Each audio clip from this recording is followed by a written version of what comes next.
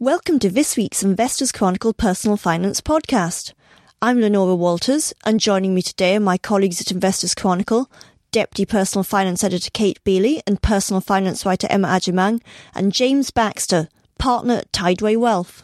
If you're an income investor, an area you may well have turned to for regular and reliable income is investment trusts. And research recently published by the Association of Investment Companies, or AIC for short, seems to confirm just how reliable they are. Kate, what specifically does this AIC research on investment trust income look at? So this is looking at the investment trusts which have increased their dividends for 20 years or more.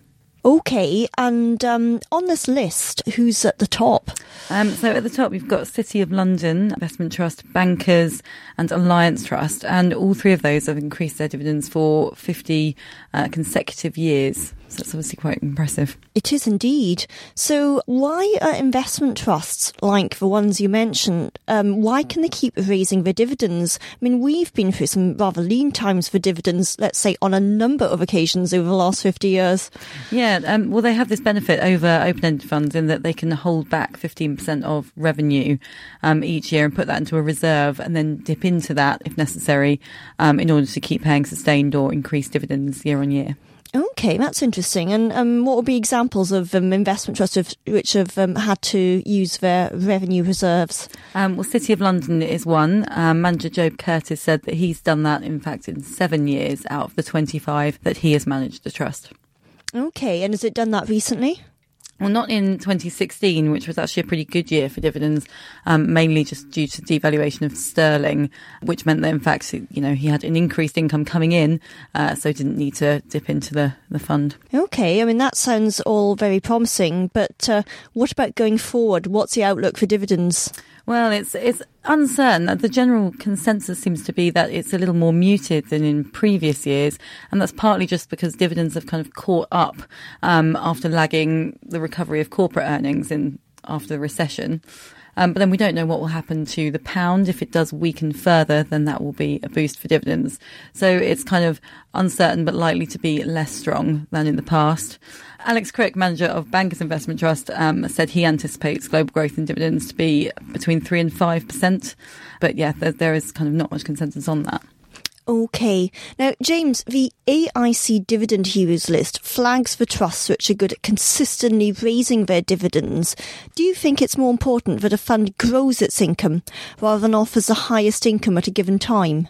Absolutely. I think that, what you're really looking for with the better income funds is those funds that are investing in companies which are able to keep increasing their dividends. In fact, we actually think it's quite high risk to just simply go out there and look for the highest yielding fund, because quite often what that means is that yield is not sustainable and it's coming out of reserves, or it's it's from companies who won't be able to sustain their dividends. So I think for us, almost the number one thing that we look for when we're trying to pick income funds is those funds where they're buying into companies that are both paying a nice income now, but have got a plan and a stable business plan that shows that they can increase those dividends.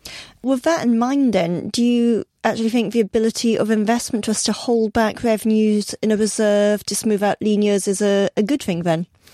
I think it depends how you're using the investment in your overall planning. I mean, if you're simply living off that particular income stream, that particular set of dividends, then yes, it's nice to know that you're not going to get a sudden surprise when one year the income's going to be lower. But if you're going to have a portfolio of investments that are going to generate the income, then I think it gets less important. And in fact, over time, you would expect that to be a kind of nil-sum gain. So in some years, they're going to use the reserves. In other years, they're going to have a nice dividend. They're going to have to hold back some of that dividend in order to recreate those reserves. So I think if you're comparing these investment strategies in closed-ended funds versus the same strategies in open-ended funds, over time, it should even out. Turning to open-ended funds, there's been a change to the requirements they've had to meet to be ranked by the Investment Association in its UK equity income sector. Kate, what is this change? The yield requirement has been lowered so that funds have to yield now only 100% over the FTSE all-shares yield over a 3-year rolling period, as opposed to 110%, which was the previous requirement. Okay, maybe that seems a bit odd because surely you want a higher income. So why did the Investment Association change this? Well, there's been a lot of controversy in the past kind of couple of years, but a lot of funds have been basically exiled from the sector for failing to meet that yield. And obviously, bear in mind, we've been in pretty low yield times, low rates, having an impact on that. So there was kind of a feeling that too many funds were being kicked out, which are actually good income funds, and also that this requirement is kind of forcing funds to take quite high risks in order to generate a high yield instead of prioritising kind of sustainable long-term dividends. And growing the income, as we've just been discussing. Exactly. Yeah. Okay, so what examples of funds, perhaps good funds, which have been kicked out of the UK equity income sector? So some examples would be Rathbone Income, Invesco Perpetual High Income, Schroeder Income, and Henderson UK Income and Growth. Okay, so yes, some respectable funds there. Is there anything else that could still cause a fund to be ejected from the UK equity income sector? Yeah, failure to achieve 90% of the FTSE All-Shares yield in any 1 year period would still result in a fund being removed. So there is, obviously still an income requirement there. Which is perhaps fair enough for an income sector. Now, what else has the Investment Association introduced? Well, it's also lowered the yield hurdle on the global equity income sector to bring the two in line. Okay. James, do you think lowering the yield hurdle funds have to meet to be included in the Investment Association UK equity income sector from 110% to 100% is a good move? I think this is a yes and no answer, as is often the case, so it's never quite as black and white as you think. Definitely we would agree with the ability to have in there funds that are investing more broadly than the index. So it allows managers to basically invest away from the index, which is a good thing. I mean, I think one of the criticisms of the equity income sector, and perhaps lost on many investors who, we quite often see people who are doing this sort of thing themselves, and they end up with quite a lot of funds, and there's an enormous amount of overlap in those funds because of a kind of herding process that goes on. If you're challenged to generate 110% of the index income, then there's only so many stocks that will enable you to do that. And so, there's a lot of pressure on managers to own the same stocks. So you find when you start to drill into these funds that there is a large amount of herding going on. So reducing that limit hopefully will allow managers to be a little bit freer in how they invest and create a better sort of choice in how you go about it. And certainly from our perspective, we like to invest in income funds that are not investing in those herded stocks. We like to invest in other areas in the market. I think the no is kind of, well, if you just make it 100% of the index, then there's so many more managers that can come into the sector on that criteria. And then how do investors choose? And ultimately, we all know that if you have a lot of funds in an index like this, ultimately it's a nil-sum game, and you may as well buy the index and save your fees. Okay. Now, what about setting a hurdle for the global equity income sector? Do you think that's a good idea? I think that, again, it comes down to is helping investors to try and differentiate from funds and those that are focused on generating the income and away from just picking funds that are just simply based on the yield. So I think it is a good idea on the whole. Okay. Now, what do you look for when you're selecting an equity income fund? Well, we do a lot of fundamental research on the underlying portfolio. So we're trying to, obviously we're not trying to second guess what the managers are doing because we're not running that fund, the manager's running that fund. But as advisors who are selecting it, we're really looking to see that the manager's got some process in place for selecting companies. And ideally, as I said before, we're trying to find companies that are investing outside of the main index and doing something a little bit different, so that when we blend those funds together in a portfolio, we're actually, getting some diversification. So I can name the funds that we're using if you're interested. Yeah,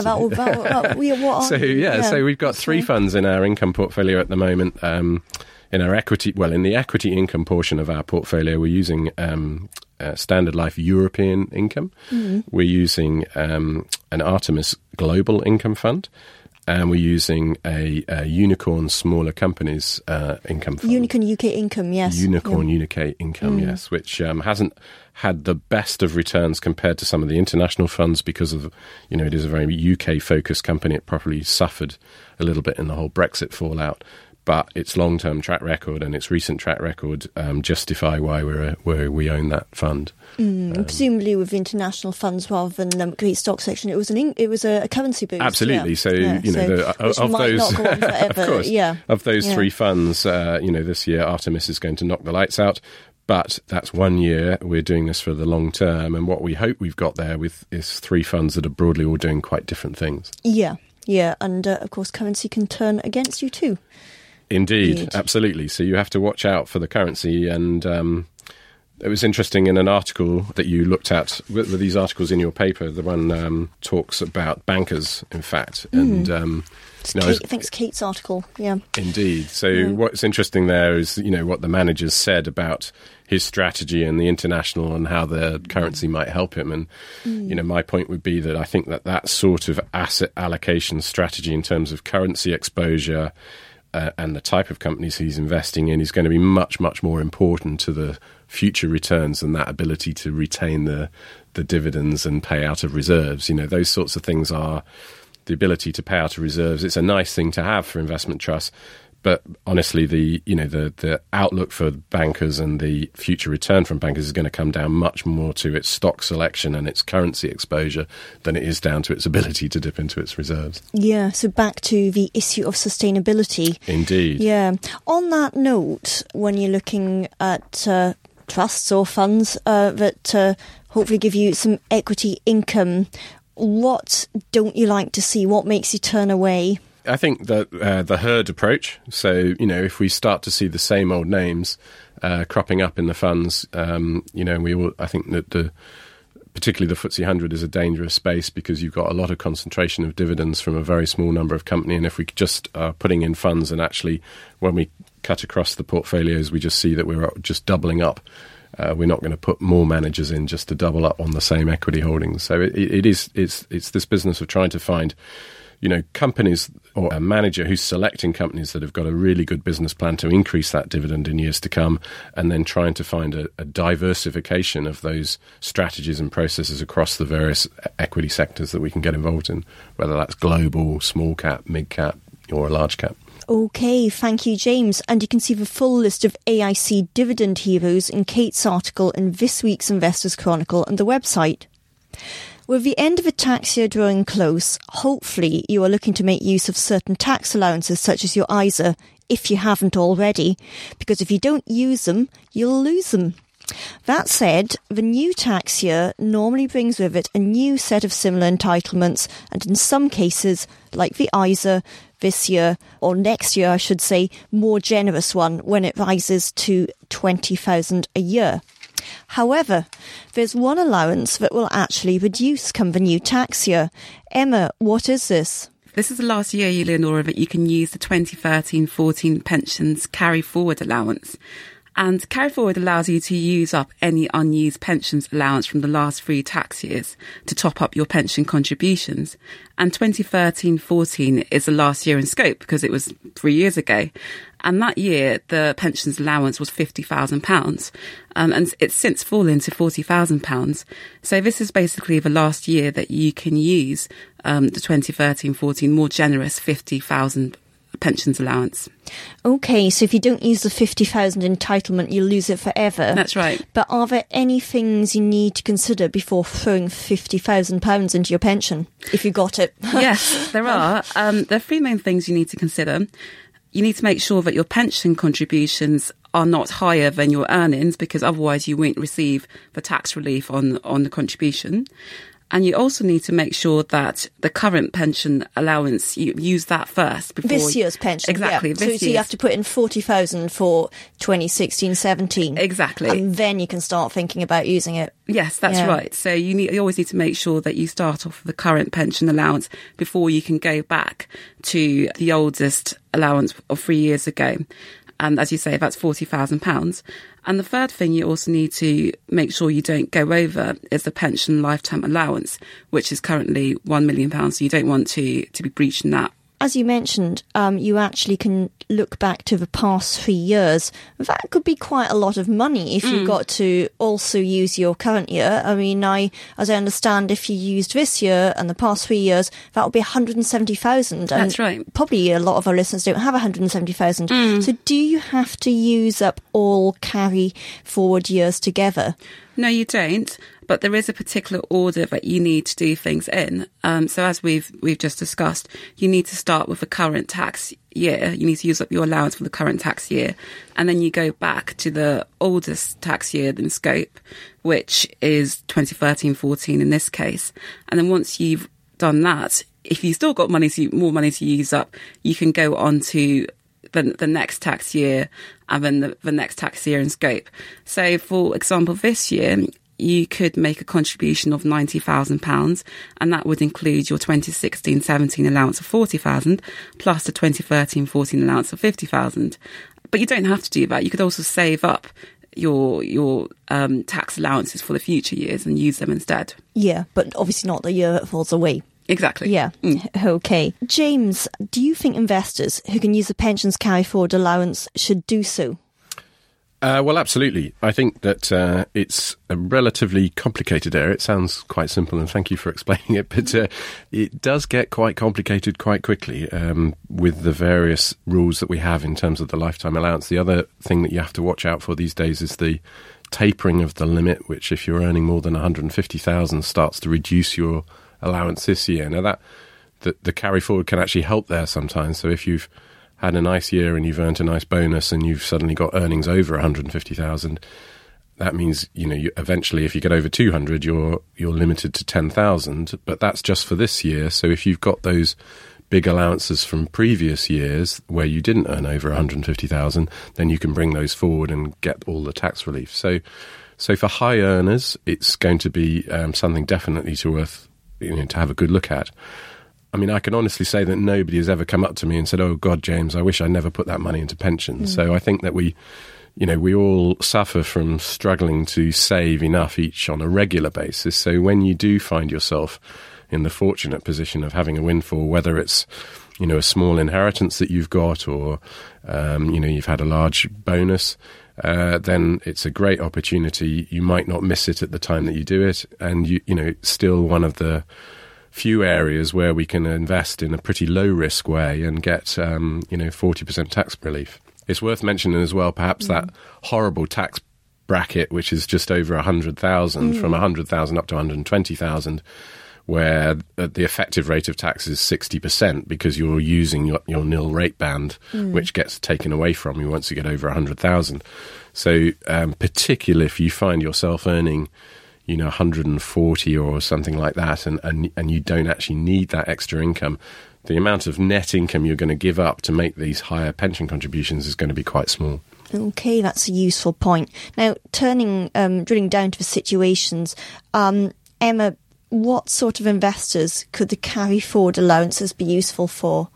Well, as James has just mentioned, it would be very good for anyone earning more than £150,000 who's subject to the tapered allowance, because they can go back and mop up some of the unused pensions allowance from previous years, which can help them contribute more overall.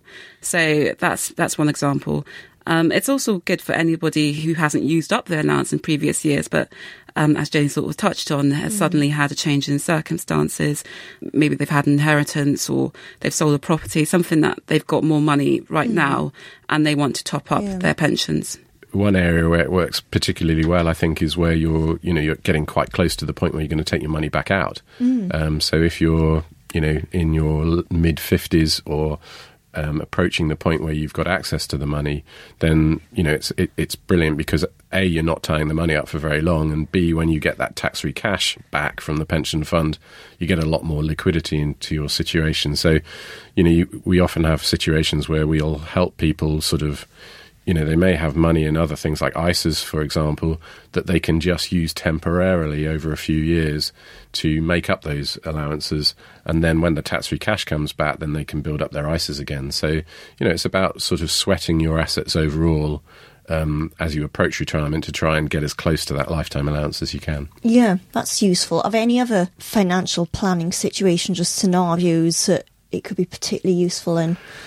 No, I think we've probably covered it. I think the other point I was going to mention is that she made the point that you've got to have the net relevant earnings to justify the pension contribution.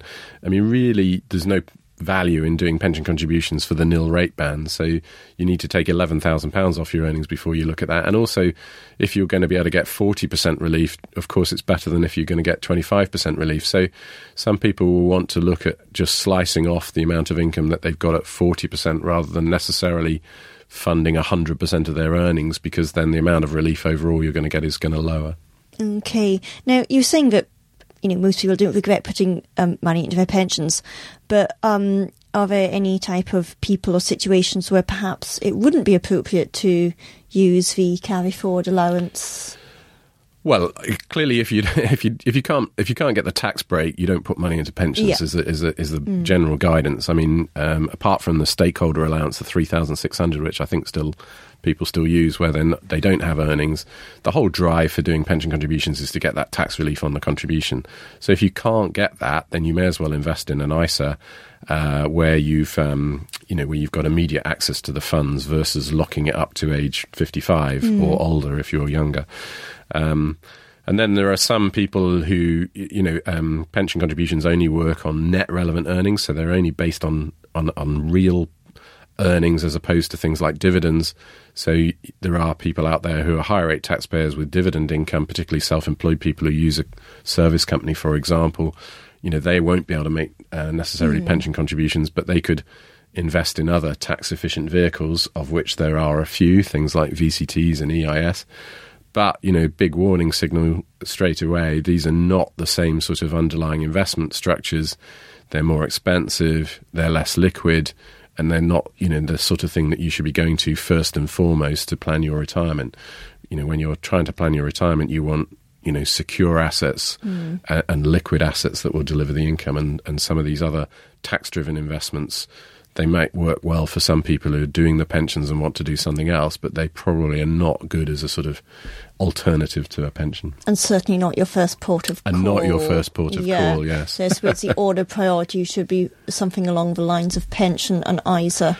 Yes, I had a very good story of a doctor who was, I won't mention his name because he'd be embarrassed, but he met a financial advisor, and he's got his NHS pension, which is great, but that's getting quite limited and cut back, and he had quite a bit of cash on deposit and never done a lot of investing, and the advisor kind of was driven by the tax breaks and went straight for the VCT EIS angle. And you think, that will give you tax relief, but it's like, for somebody who's never invested before, it's like diving straight into the very highest risk, most illiquid end of the market. And actually, probably what he needed to do in the first instance was just buy some, do some basic ISAs and buy some straightforward income, funds. Yeah. Well, thank you, Emma and James. Some really helpful points there. That brings us to the end of today's podcast, so it just remains to thank Kate Bealey and Emma Agyemang, Deputy Personal Finance Editor and Personal Finance Writer to Investors Chronicle, and James Baxter, Partner at Tideway Wealth. You can read more on equity income investment trusts and funds and using your pensions carry forward allowance in this week's issue of Investors Chronicle on the website. Thank you for listening and have a great weekend.